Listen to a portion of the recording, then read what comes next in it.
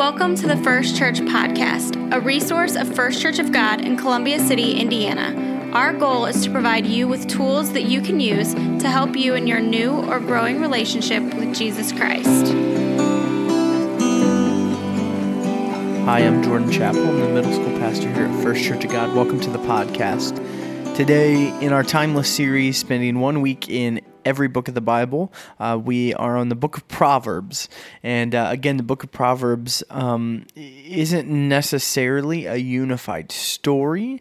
It's made up of all of these individual sayings or, obviously proverbs that point us towards this greater truth of wisdom. And so wisdom is the thing that binds them all together, but there's not like a narrative to walk through. There's not a story. It's some bigger poems or proverbs, some smaller poems or proverbs, and it's just a gathering place for those, a collection of those that we can look upon to gain wisdom. And wisdom is one of those things that God in creation wove into the created order, and there's some natural cause and effect that exists because of the order of creation.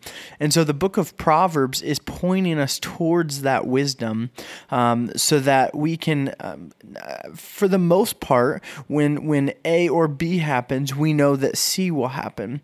And so there's some general statements, but there's also some specific statements that are really helpful, and it addresses so many different situations that someone who is trying their best to follow God is probably going to encounter. And so that's why the book of Proverbs is so helpful. And the one thing that I want to focus on in our short time together here on the podcast from the book of Proverbs is this idea of teachability. This idea that when new information comes to light, are we willing to change to align ourselves with the values of God or the heart of God when we haven't been in the past? And I think it's something that is so incredibly relevant for the day and age that we live in, because things seem to be so divided.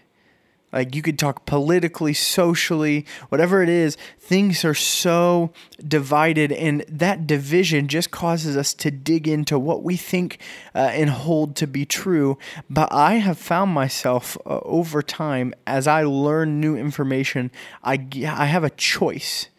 I can either choose to walk in wisdom and say, okay, I've learned new information, and so I need to change this belief or this thought or this value. Or I've learned new information, I need to change these actions. And so are we willing to remain teachable, remain humble, in pursuing wisdom and in pursuing God? Because I think that is one of our biggest problems as Jesus followers, is that we dig into who we think God is, and how we want to define God in the ways that we can understand. But it's in those moments that when we learn new information that we have an opportunity to act in wisdom and pursue wisdom and really mold our hearts to look more like God's. It says in Proverbs chapter 9, do not reprove a scoffer, don't correct a scoffer, or he's going to hate you. But if you reprove or correct a wise man, he will love you.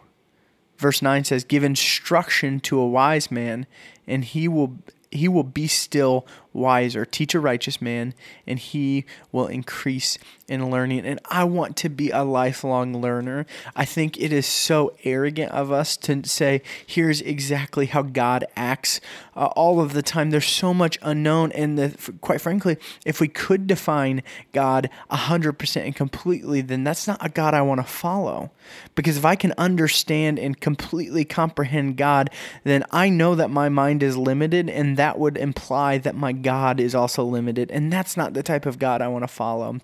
So inside of the mystery, my encouragement for you is to remain teachable, remain willing to say, okay, I'm going to explore this from new options, because my heart's desire is to follow God fully. And so if there's something in my heart that I've held on to because I think it's right, but I've learned new information, that I need to shift it so I can see God more fully. Proverbs chapter 12, verse 15 says, "The way of a fool is right in his own eyes, but a wise man listens to advice."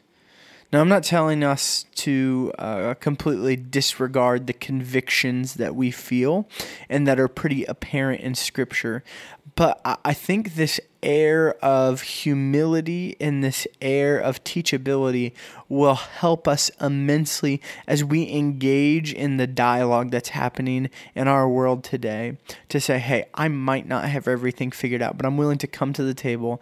I'm willing to learn new information. It doesn't have to be how I see it. I'm willing to hear other perspectives, and I'm going to take what's valuable from that, and I'm going to glean the wisdom from that, and hopefully our hearts and our minds are going to be shaped and molded to look more like the heart of the Father.